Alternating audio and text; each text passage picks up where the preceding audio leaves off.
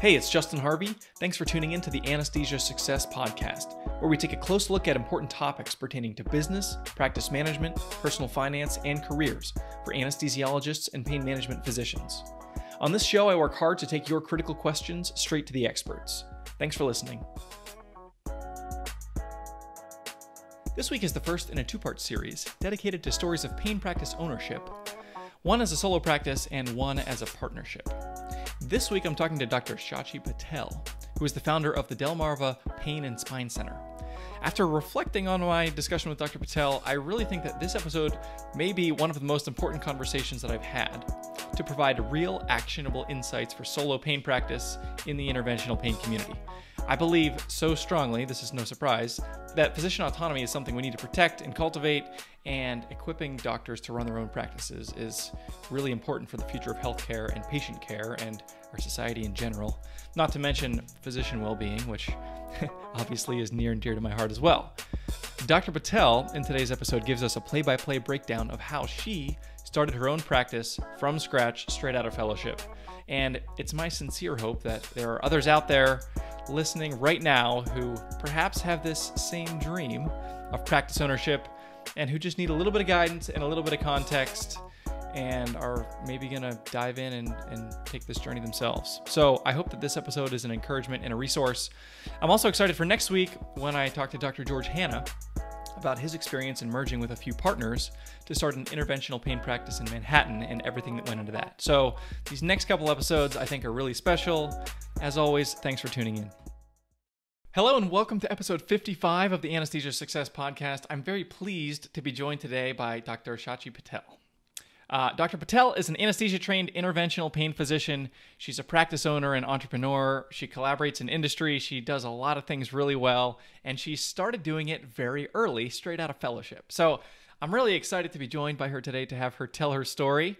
And for any fellows out there who are wondering, is it possible for me to conclude fellowship and then go straight into solo practice? Here's a shining example of somebody who has done it, and we can hear from her today about how all that unfolded. So Dr. Patel, thank you for being here. Justin, thank you for having me. I'm excited to be here with you today. So I'm curious, as you were proceeding through your medical education and residency, and then eventually thinking about a pain fellowship, you probably had certain ideas about the way you assumed your career would unfold, the different opportunities out there that you thought, I like this model or that model. At what point did solo pain practice sort of come onto your radar? Well, yeah, it was an evolving journey. I will say that when I was finishing medical school and starting residency, I really thought I was going to stick around in academics. And then, residency's tough. Lots of call, especially anesthesia residency, lots of call, lots of long hours. And you start sacrificing the things you care most about, which is your family and your time with your friends and your weekends. And there was a shift through residency where I realized I didn't want to live that life for the rest of my life because I had other priorities that I valued just as much. And so I started to think about my career itself in anesthesia and in medicine and what I wanted out of it. And ultimately, somewhere in the middle of residency, I was driven to realize I really enjoyed pain management. I liked that it was outpatient. I liked that it allowed me to do private practice and have a more balanced lifestyle. And so somewhere in residency, that academic to private practice shift happened. And then in fellowship is when approaching fellowship, and then in the beginning of fellowship is when I really was more confident that I'd be able to do this right out of fellowship and do my own solo private practice. It's funny you talk about, priorities and autonomy. The joke, so I'm a business owner with my financial planning practice, and the joke in our little corner of the world is entrepreneurs are people who work 80 hours a week for themselves because they don't want to work 40 hours a week for someone else.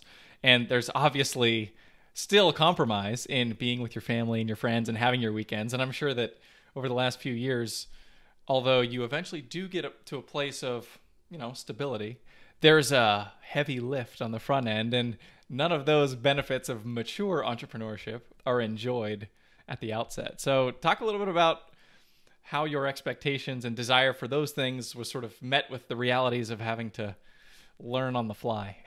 Yeah, so you mean like with me now as a solo provider. I mean, definitely the hours can be quite long sometimes because you're bringing a lot of work home, especially administrative work. Yeah. But it's different because you get to do it out of the comfort of your own home, and you get to do it after you've tucked your kids in this, into bed, Hmm. and it's more manageable, even though it's what you said. You're doing 80 hours of work, but because you're doing it on your own schedule, it feels a lot less. So talk about the people with whom you spoke as a fellow, and you're probably pitching this idea. Probably at the beginning, it's like a little bit bashful, like "Holy cow!" Do you know anybody else who's done this? Is this even a good idea for me to be thinking or talking about? And who was it in those discussions that was an encouragement to you or helped to give you the framework in which you eventually sort of constructed this endeavor? So it was actually a couple of factors. So when I was in fellowship looking at jobs, the prospects in the area that I wanted to practice just weren't looking that great. And at the same time, I was keeping engaged with my friends from residency who are older, 2, 3, 4 years out, and seeing what their work experience post fellowship was like. And I have to say, many were just not happy with the first job that they took. Many switched to a second job, some to a third job, Hmm. and then life got complex because at that point, because as physicians we've delayed having our families and our homes and all that stuff. They have the extra burden or stress or factors of thinking about children or their mortgage. Right. And so it led them to kind of pursue jobs that they kind of felt like they were stuck in. And so knowing those two things, I realized in fellowship that what I really wanted was just the freedom to practice medicine the way I want, just what Hmm. I want to do, how I want Hmm. to do it. Um, and at that point, I was already living on a resident salary. I was fortunate enough to have a husband who is not medicine. So he had a stable career, benefits, and I didn't have much debt. So I didn't have to give up a whole lot because at that time I also didn't have children. So it was easy to kind of dive in and say, if there's a time to take this risk, it would be now. And then all the right people fell into place. So I was at Cornell for fellowship, and prior to me, there's a graduate from Cornell. His name is Dr. Corey Hunter. He's lovely, amazing. But he had come and spoke to us when I was a fellow about his journey, and then he did it. He opened his own solo private practice in Manhattan, and he's successful. And so I reached out to him, and I had great fellowship directors, associate fellowship directors who were very helpful and encouraging. And all of that kind of fell into place based off my decision and wanting to pursue this. And so I then was more confident in my Hmm. ability to do it. So you mentioned a couple factors. So your husband was supportive and, had an income that always helps. You had the mentorship and you had the desire just from like a clinical standpoint to practice the way that you saw fit. Were there any other factors as you sort of did this self-assessment to see like, is this really right for me? Any other things you looked at, you thought, you know what, this is something that either disposes me to do this or is something I'm going to have to like compensate for and adjust in order to still be able to pursue this dream? Yeah, I think debt is a big one. I didn't have debt at the end of fellowship, and during fellowship itself, I worked. I was done with anesthesia training, so I actually worked as an anesthesia attending, moonlighting, while at the same time finishing fellowship as a fellow in interventional pain. And so I was able to kind of eliminate my debt completely, and actually create a little nest of savings. And so that having financial confidence, right, and not feeling like having being locked down because of the intense amount of debt from all the training was a huge factor in wanting to do this now. Because again, it goes back to like I was living a resident lifestyle. Yeah. I was not used to like a big home, big car, fancy things. It was just I was used to living within the salary that I made as a resident, and my husband was too. And Yeah. And if there's any time to do it, it's why not do it then when you have no debt, minimal risk, because I don't have children I need to think about Yeah. at the time. And so that's what really prompted the leap. Because 2 years later, my situation would have been different. I'm not getting any younger, so I knew I wanted to have kids, right? Yeah. And then once you have kids, you kind of want to have a safe home. Yeah. You don't want to move from here to here and here to here. You don't want to change, locations too often. And you want something that's stable. And so having all of those factors kind of in place for me towards the end of fellowship really enabled me to feel confident that I was making. It was a challenging decision and undetermined decision, but it was the right or good decision, financially speaking, at the time. Yeah. And it sounds like, based on the conversations you had with some of your peers that you described that were 2, 3, 4 years out, like they probably didn't have that same flexibility just because of, the personal and financial decisions that they made. And they found themselves having to say, well, I got 2 kids, I got the mortgage, maybe I have car payments, and I can't do the thing that might give me a little more clinical freedom and personal autonomy. I have to basically pay the bills and obviously try to do that in as agreeable of a job as they can find, but certainly having less flexibility. Exactly. I have a co-fellow who's kind of venturing out and wanting to pursue solo private practice now. But he's a perfect example. When I had discussions with him, it was these exact factors. At the time, when he was starting to think about it, I said, if you have debt, just stick around with your job one more year and pay off that debt. Yeah. And in that time, I'm like, he's a male, but I'm like, just have the kids that you want to have this Yeah. way. That's also not something that you'll have to like take time off for or worry about. Yeah. And then give your spouse the opportunity to have stability returning back to work, because the whole kids picture is out of the way. And Right. this, you have some comfort and liberty and freedom to pursue this journey of starting a practice, because you don't know how it's going to go, but at least you're not worried about the other things that really do matter, which is your family and your spouse and your kids and all those things, and dad. Yeah. I'm interested because, this is a common, it's a shared question by any resident or fellow out there. And something my wife and I have talked about is like, how do kids fit into the landscape of physician training? Do we just go for it in residency or wait until, attending hood? And it's funny because as you describe your own journey and the way that you're thinking about this, it's easy for me to imagine another person who's asking them these questions of themselves could have said, oh my gosh, I can't start a practice because then I'll be like 9 months into the practice and then I'll find out I'm pregnant. And then I'll be like, a year and a half in and I'll have to take a month off, or like, how am I going to deal with that? Or how is the business operations going to be sustained during a time of having a child? But clearly that didn't dissuade you.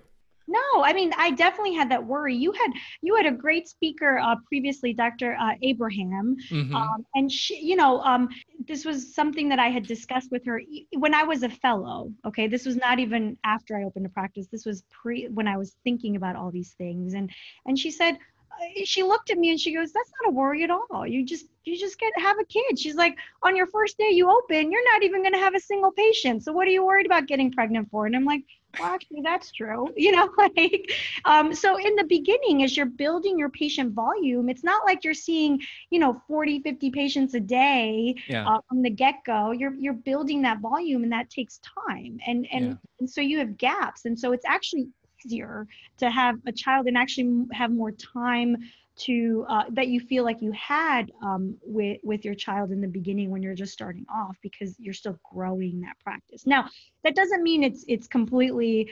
worryless and it was an easy process. For me, it wasn't.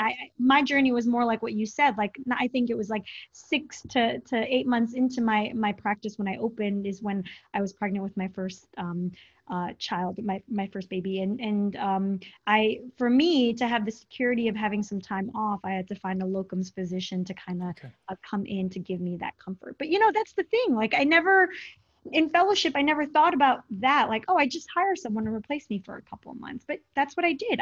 For me, it was important to be home for a couple of months. I wanted the maternity leave. So Yeah. I hired a locums physician to fill my role and continue to do what I do at the practice while I was at home. And you still oversee the administrative parts of the business, but the day-to-day, the execution of the clinical stuff, you could hire someone to do that.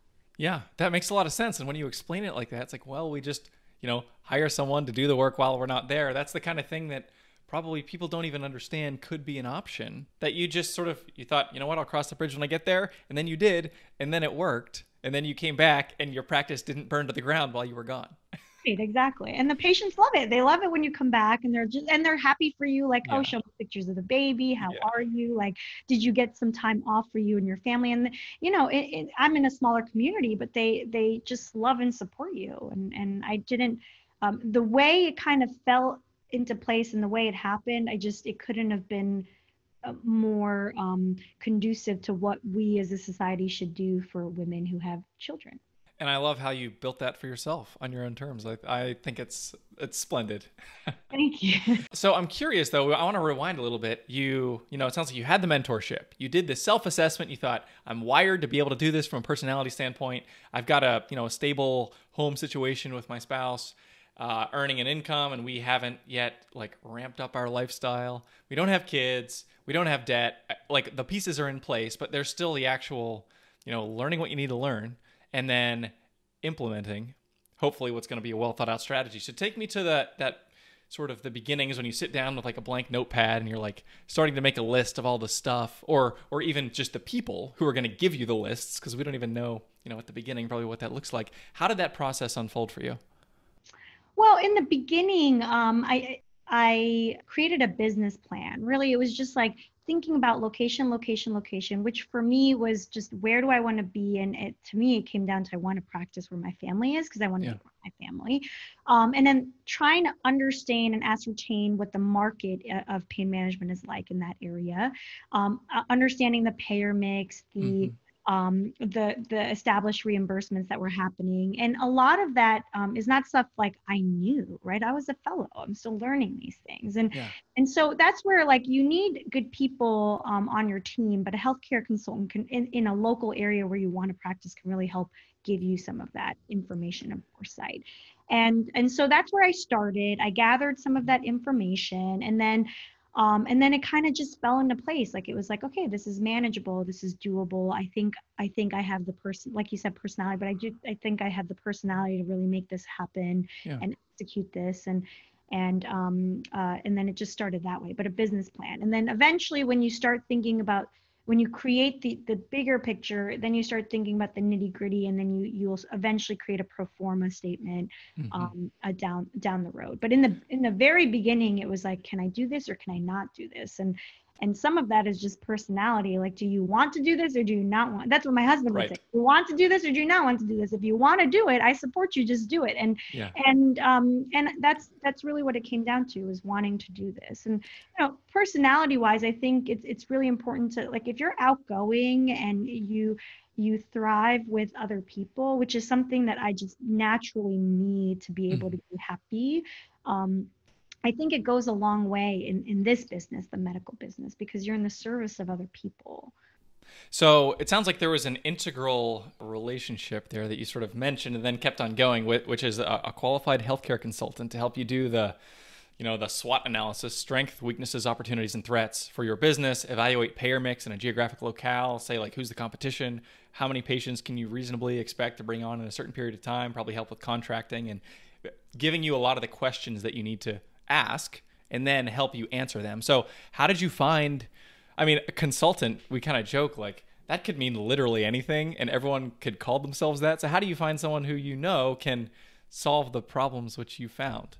Right. So I really need to figure out if I could be competitive in the market that I'm in. And I did use a consultant. And the way I found her name is Tina, is through Dr. Corey Hunter, who I mentioned before. So he came to talk to us when when I was a fellow, as a fellowship talk, and he talked about being a solo private practitioner, and he also mentioned a consultant, and I reached out to him and just said, who was the consultant you use? Can you give me some guidance? And then I reached out to her, and it wasn't just her. I reached out to a few other consultants and interviewed them and figured out who was right for me, who wasn't, who I enjoyed working with, and then settled with her. Awesome. Yeah. So I spoke with Tina the other day, and I'm hoping to have her potentially on a future podcast episode. We're going to put her information in the show notes for anybody who's interested. So anesthesiasuccess.com/55. You're going to find all the notes from our discussion with Dr. Patel, including we'll put Tina's information there. So you hired a consultant and they helped you lay the groundwork. Talk about cost a little bit, like, and the financing element. Obviously, starting a medical practice costs a lot of money, and most people don't have the bank account to be able to stroke the check for that. So how did you think about financing? Yeah, so that's a really good question. It's not as complicated as people think it is. A consultant will definitely help you, but really you just need funding, and you got to go to a bank and talk to them about like a practice startup costs and getting a loan. And it's like shopping around. You're basically shopping around with different lenders to see who would give you the amount that you need at the lowest interest cost for you. But before you go and do that with the banks, you got to make sure you have the stuff that we just previously mentioned. Like, are Yeah. you in a good market? Do you have a good pair mix? Are you going to offer a competitive edge, or is it saturated already? Hmm. But interestingly enough, if you pick a good location, the banks already have like lending divisions that are focused specifically on helping with like medical practices, and so they will put you in touch with someone that's done this already prior. Like, I'm not the first person to open a medical practice, and they kind of you take it from there and you apply. So the bank put you in touch with another physician? No, sorry, it's someone within the bank itself that Oh, I they see. that has done something like this, like who's given out a loan for a medical practice to Got kind it. of.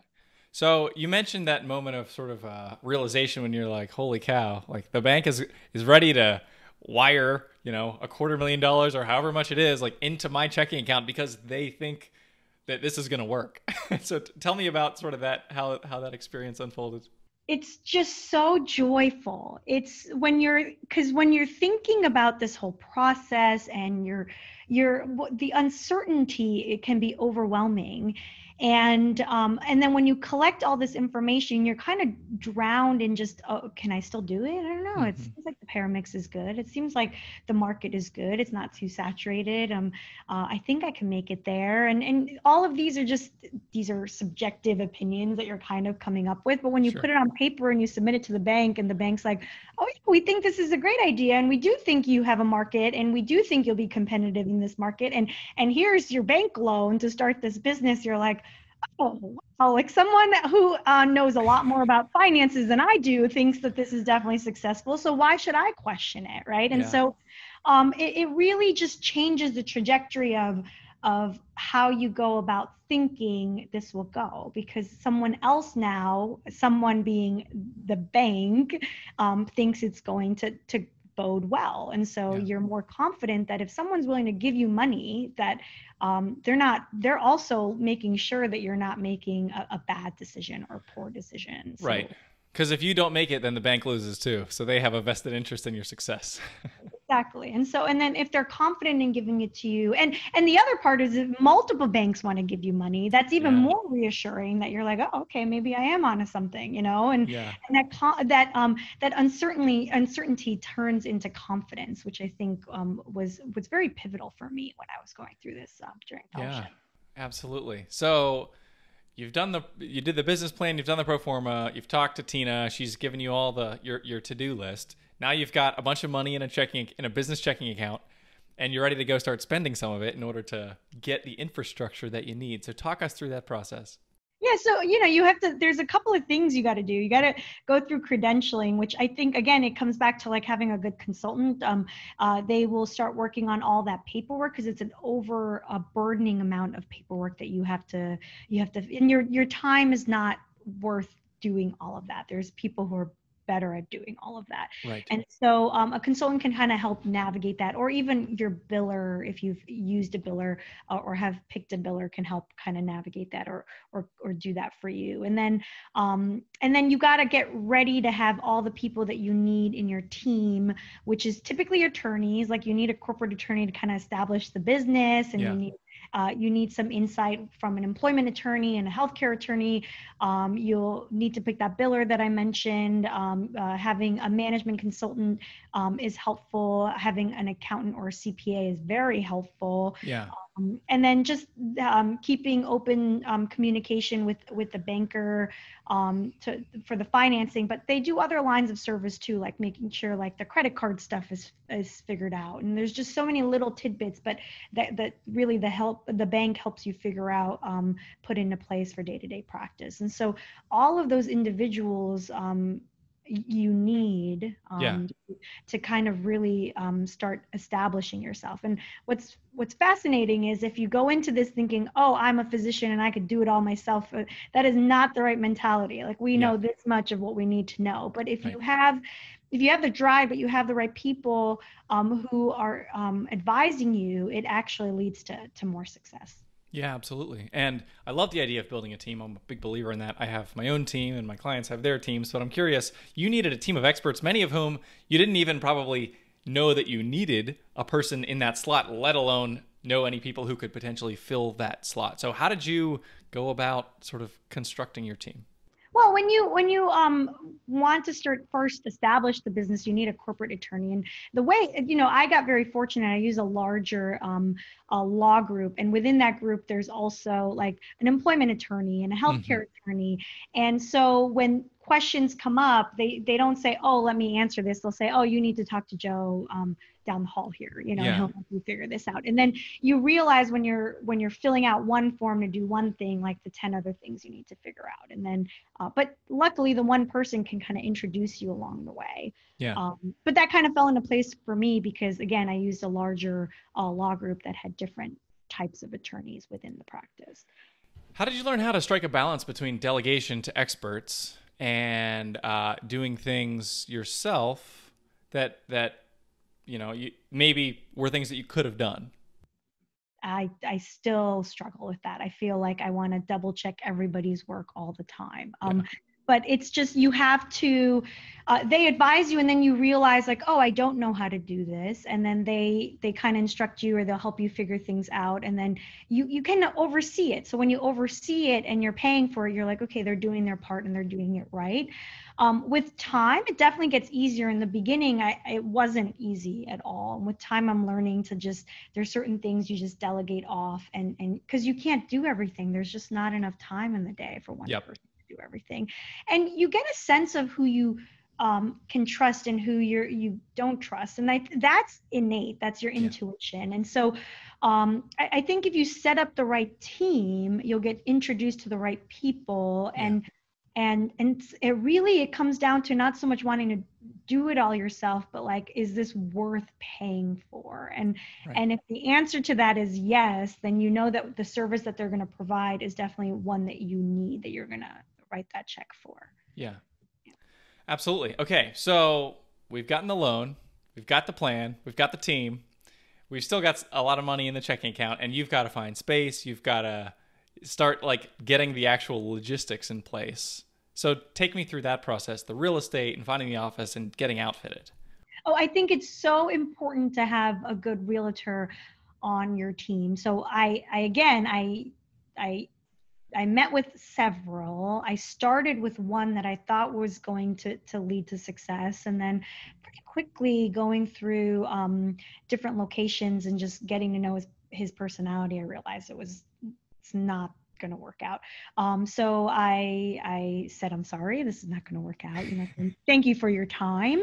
And then I found somebody else, and that person is the best realtor I ever had. They understood my goals. They understood where I was. Like they understood that I was doing something very unique and Mm-hmm. uncharted. Like I was finishing fellowship, starting a practice, and this was a huge deal for me because Right. it's a business venture that not many people do. Right. He's been in the community in which I practice for a long, long time. He had a lot of connections, like he knew people from being in the community for a lot of time, and was able to meet the needs I needed for my lease without sacrificing. Like he understood what I wanted and was able to deliver that. And that included working with my landlord to get me like tenant improvement and things like that. And he took the time to understand what kind of space I would need. And sometimes Hmm. this is just simple as that. It's not, there are realtors who will show you and say, well, this space is available and let's meet at this address on this time. This space is available. And he was very unique in that he's like, well, what kind of space do you need? Explain pain management to me. What do you envision like space requirements looking like? And then he went Wow. from that to showing me real estate that made sense for my needs. And it was just a very fruitful, successful process. And I'm very happy where I am. And the only thing I would change is if I had way more money, I built the space myself, so I wouldn't have to rent it. But that those weren't the circumstances I was given, and so I'm Sure. very happy with where I am and where my office is and how it all turned out. Awesome. And that shows, I think, a lot of, it shows a lot about that real estate agent that he's empathetic, he's a listener, he wants to understand. I think that's probably, if you're going to succeed in any profession, definitely medicine, definitely financial planning, what I do, like you need to be good at asking questions and then just don't say anything and then ask why 2 or 3 times in the process. And you're going to learn a lot. And the solution that you would have came in with at the outset is probably going to evolve pretty significantly by the time that you understand really what makes this person tick. So that sounds like this person was really on point for you. Yes, he was great. So I think it's really important to have a good realtor, and it's okay to say no to a realtor and move Yeah. on if you're not happy with what they're showing you or you feel like your time is wasted.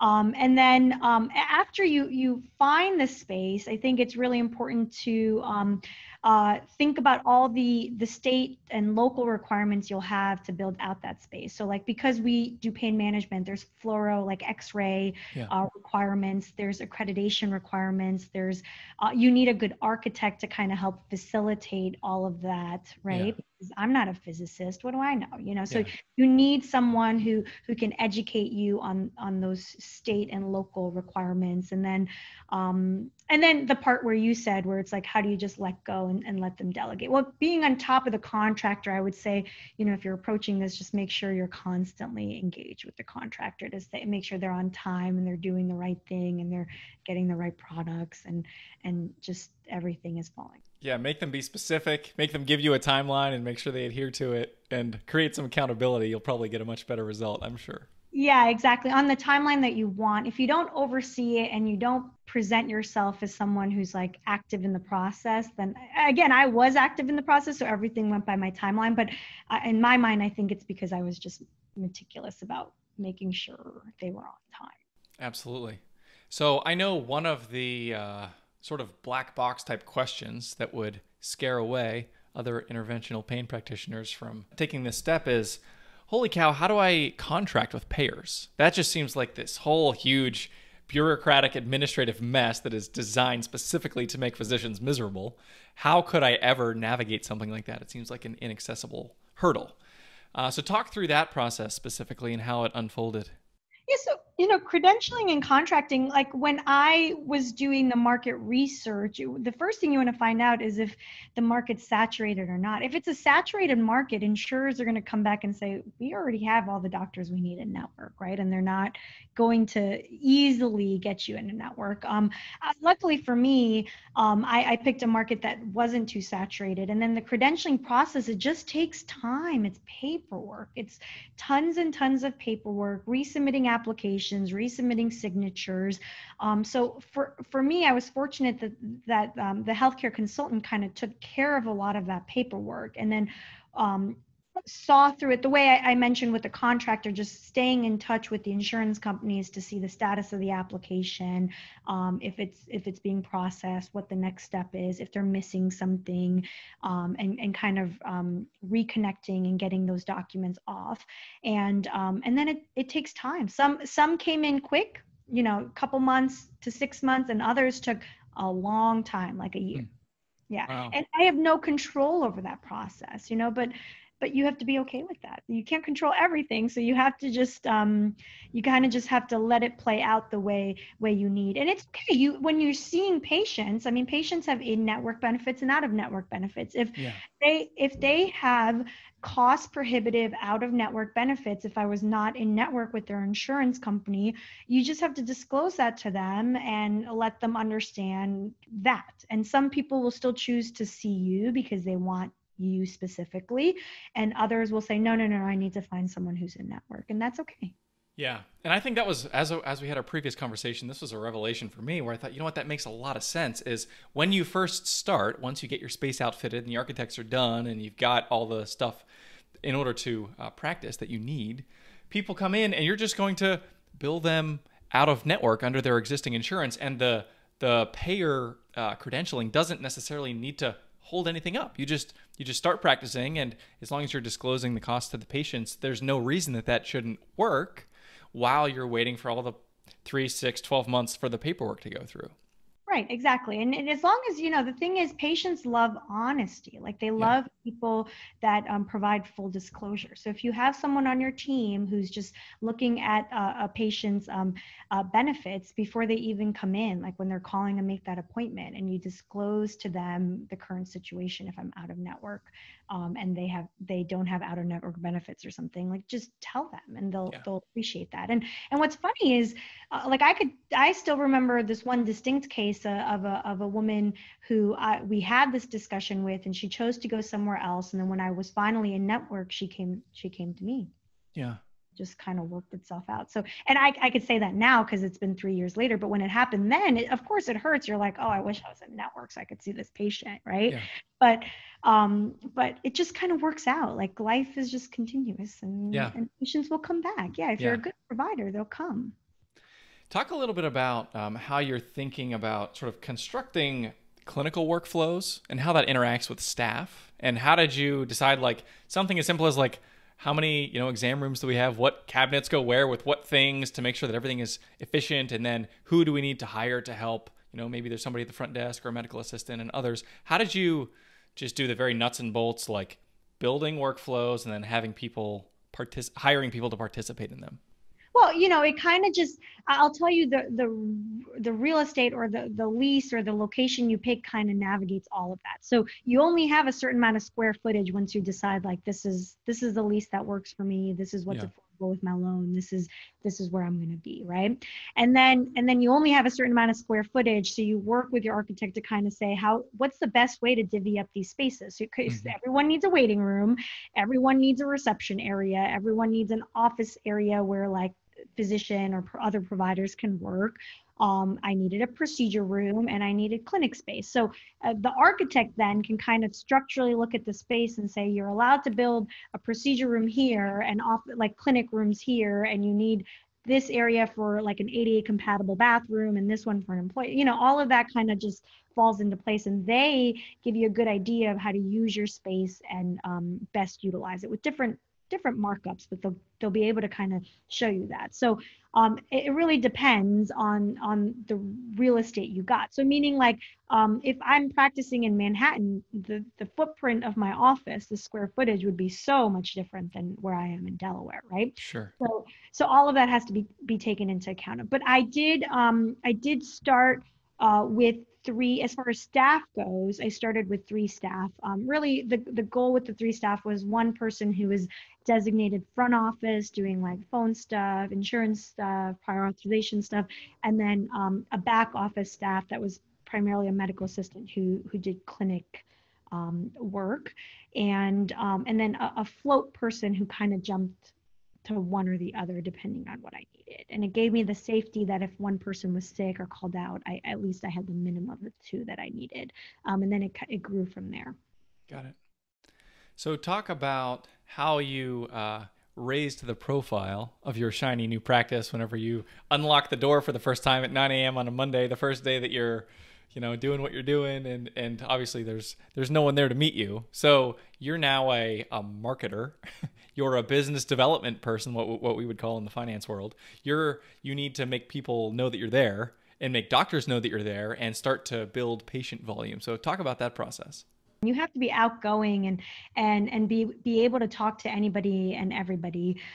When I first opened, you're right, like it's not like I had a million patients. So when you first open, you have to present yourself to the community, go out to the providers and say, hey, here's who I am, and this is where my practice is, and this is what I do.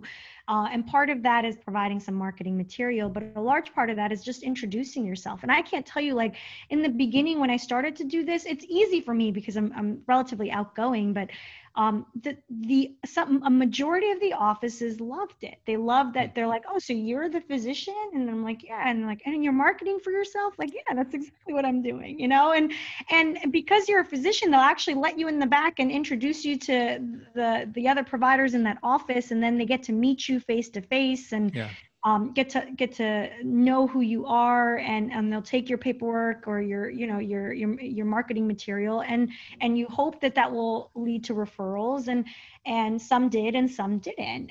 But I will tell you, it was of that phase of this practice, it was very well received. And now on the other side, like in my own practice, when I look at the people who come to market, I realize there's only one other doctor I know in this community who self-markets, and he and I are good friends now, but not many people do that. So it's a very unique position you put yourself in, because you're saying, hey, here I am, look at me, I'd love to help you help your patients. And I think it's well received. Now I'm several years in, and the patients refer their own patients. It's just I don't have to do that as much anymore. Yeah. I mean, obviously it was an adjustment. They don't teach this in med school. They don't teach this in residency, like the fine art of knocking on physicians' front doors and introducing yourself. So did you find any like methods or how did you succeed? I mean, again, there were definitely like offices that were well receptive, and there were others that were like, okay, cool, I got the information, thanks, have a great day. Yeah. I guess it was just natural to me. And I think it's because when growing up, it's kind of like what Nirmala said to you in her podcast. Like, she had an upbringing where her dad kind of created this path for her, and I had an upbringing where my parents did that. Like, my parents were also entrepreneurs. They had gas stations, hotels, things like that. And so I learned customer service at a very young age, and I had to continue it through my years at home, and then talking to people, no matter what walks of life they're from. You just engaging them, listening to them, connecting with them is just something I've learned through the years. And so knocking on an office's door and going up to the window and saying to the receptionist, hey, I'm Dr. Patel. It's very nice to meet you. I open my own pain practice. It's blah, blah, blah, blah, blah. I'd love to tell Dr. So-and-so about it, and get referrals for patients if I can help them. And I'm generally in a very nice community, and a majority of people were, well, thank you for visiting us today. And let me introduce, I think the doctor actually has a few minutes to talk to you, and they'd bring me back and I'd get to chat, and then that was it. Yeah. Yeah, so we've mentioned this episode a couple times now. So anesthesiasuccess.com/48 was with Dr. Nirmala Abraham, and she has a lot of great experience in all these similar types of things. We talked about doing this in the HOPD context in our discussion, but she, I know, has been an instrumental mentor for many in the pain community, and I know that you shared that she has had a big impact on your practice. I want to sort of start to bring it home now. I know that in the last year or two, in addition to obviously your clinical practice, you've done some industry collaboration that has sort of just popped up, I think, as you're in the midst of doing what you're doing at the beginning, knocking on doors, and then starting to treat more and more patients who are then referring you to all their friends. Talk a little bit about the genesis of that and what it's like with regards to your experience in industry collaboration. Dr. Jessica Jameson actually said this, where, I was at NANS this year, and she had made this comment where she was at the podium and she said, I open my own practice. I have all these bills to pay. I'm still trying to grow the practice. And here's the industry who's going to pay me to talk to me about this or that or whatever, right? And it's just like, why I have kids at home and I got a mortgage to pay, so why not engage them? And I think that's like a huge factor. I think in the beginning, it's easy to collaborate with industry because they are helping you in a way that helps grow your practice, but also in a financial way. And so I think it's kind of in the private practice realm, it's something that kind of falls into place. But I will say, I think my collaboration with industry really started from my networking with a lot of private practice physicians, like people who have kind of mentored me, advised me, and then who I look up to for advice or clinical help. And, people like Tim Deere, Jessica Jameson, Neil Mehta, Corey Hunter, Nirmala, Abraham, like all these physicians you meet over time, and you meet them at conferences and you meet them at other conferences. And then in between you run ideas and clinical questions and tough situations by them, and you build a rapport, and they get to know you, you get to know them. And then with time, if someone that they work with in industry says, hey, who's a physician that we should work with, I think your name comes up. And I think that's how all of this kind of comes into play. Meaning I didn't specifically seek my collaboration with industry. It found me, but I think it found me just by the natural progression of what it means to be an entrepreneur, a private practice physician, and like a business person who networks. Yeah. Well, you have a very diverse skill set, and I think some of those skills were sort of just dormant for a while. But it's clear that you have a lot of just disparate types of skills that aren't inherent to all physicians, and it's enabled you to prosper in ways that are not common, which is it's really fun to be able to hear about and to see. I'm curious, for our listeners out there, are there any resources or any other things that we haven't mentioned already that where you would say, like, if you're thinking about doing this, definitely read this or look at this or talk to this person to be able to just do part of the due diligence for this process? Well, in fellowship, I definitely read a book called Essentials of Practice Management. And it was great because it really explained budgeting, the revenue cycle, capital investment, how you monitor the financial performance of your practice. So reading that was really a good foundation of like where I was going from the business aspect of this practice. And so I highly recommend that book. And then since then, I found that like the biggest source of information is your networking or your relationship or your collaboration with other practitioners like yourself, so private practice practitioners. And that happens in many forms, but I think the biggest thing is like go to meetings and present yourself and let people know you're who you are and you're interested. And with time, you develop a network of like-minded physicians who could help you through things. So like COVID-19, no one really saw that coming, right? Yeah. And like, how do you as a business or an entity survive this wave of changes in your business? And I think that the biggest asset to me in my practice was just my ability to reach out to all of these people that I mentioned to you in this podcast and many, many more who said, hey, this is what I'm doing, or this is what I thought about, or this is, this apply for this, or, this, that, and the other. And kind of the phases of going through this pandemic, it made it more, it didn't make it a me problem. It kind of made it a widespread problem that other businesses were also suffering, and it allowed me to collaborate to find solutions. So I think having a network of people that you just meet over time and you stay in touch with is really important. And then a consultant is always, always, always helpful because they have done this more than you have. And so sure. If they have answers to questions that you're thinking that they're just like, oh, this is what you do for this. And so I think a consultant like Tina is great to have along your side. Yeah, not only the answers to the questions, but the questions themselves, which can be more important in many cases. Exactly, right, exactly. Cool. So I want to wrap it up here, and thank you again for your time, Dr. Patel. In just closing with a story of a reflection of yours. This is, I love what you've built, and I love hearing the story and the entrepreneurship and the clinical side of things and the marketing and the finance and business, and it merges all together, and you have either picked up skills that you didn't have, or you've learned to just delegate to experts, and you've been able to get a pain practice off the ground in a pretty short amount of time. That's just a very impressive story. So as you think about what you've accomplished, the patients that you've helped, tell me just a short story or reflection on what is it like looking back, seeing, thinking about the bright-eyed, bushy-tailed fellow a few years ago who had this dream, and now looking back and seeing that you have achieved practice stability and you are living a life that is on your terms. A story that sort of just brings all that home.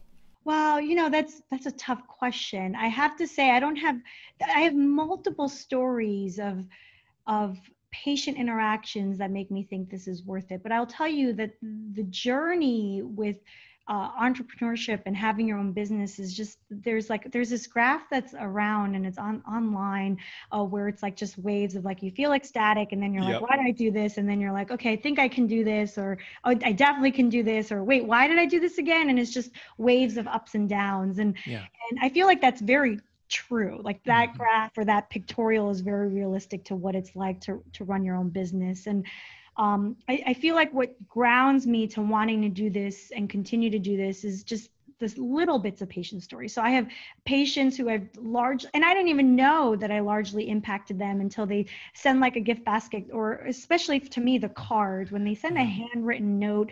And I've kept every card that I've received since the first day of opening. And any time where I feel overwhelmed or I'm just like, what did I get myself into? Like, am I making the right decision here?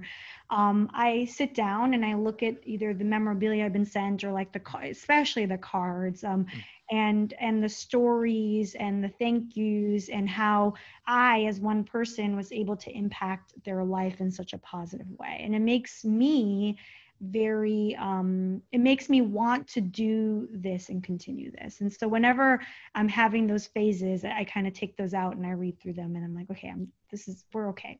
I'm doing the right thing. This is totally worth it. The journey is hard. And you just got to keep pushing. Awesome.